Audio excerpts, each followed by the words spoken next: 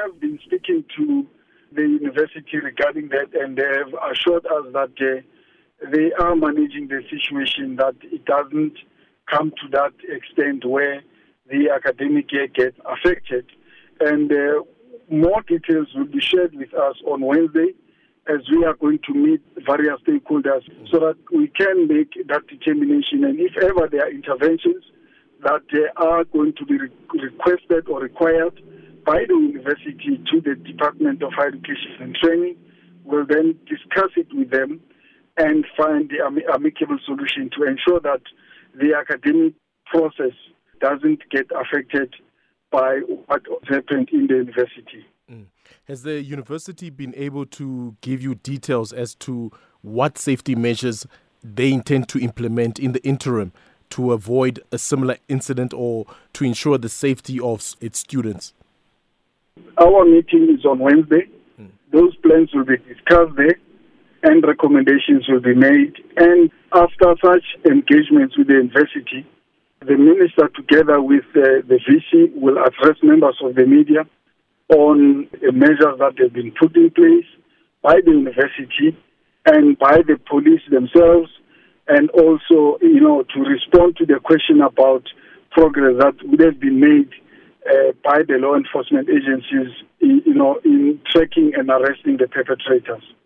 And does the ministry think this assassination attempt on the Vice-Chancellor maybe stems from the ongoing investigations by the SIU into the Mao administration at the university?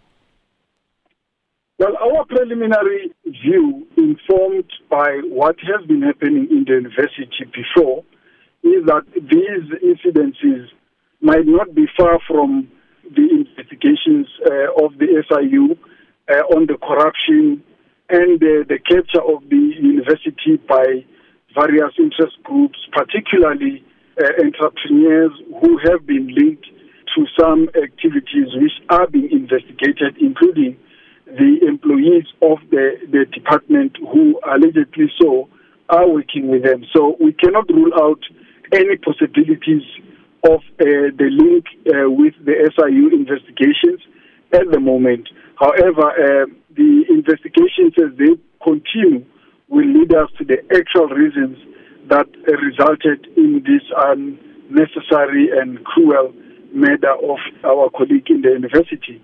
And this, incident, of course, has sparked a number of issues within the staff component and the student component of the university, and which will share more light with us as we are going to meet them on Wednesday.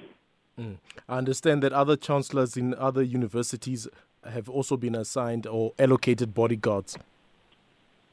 We are not aware of instances where vice-chancellors have been allocated bodyguards as a result of the Fort Hare University.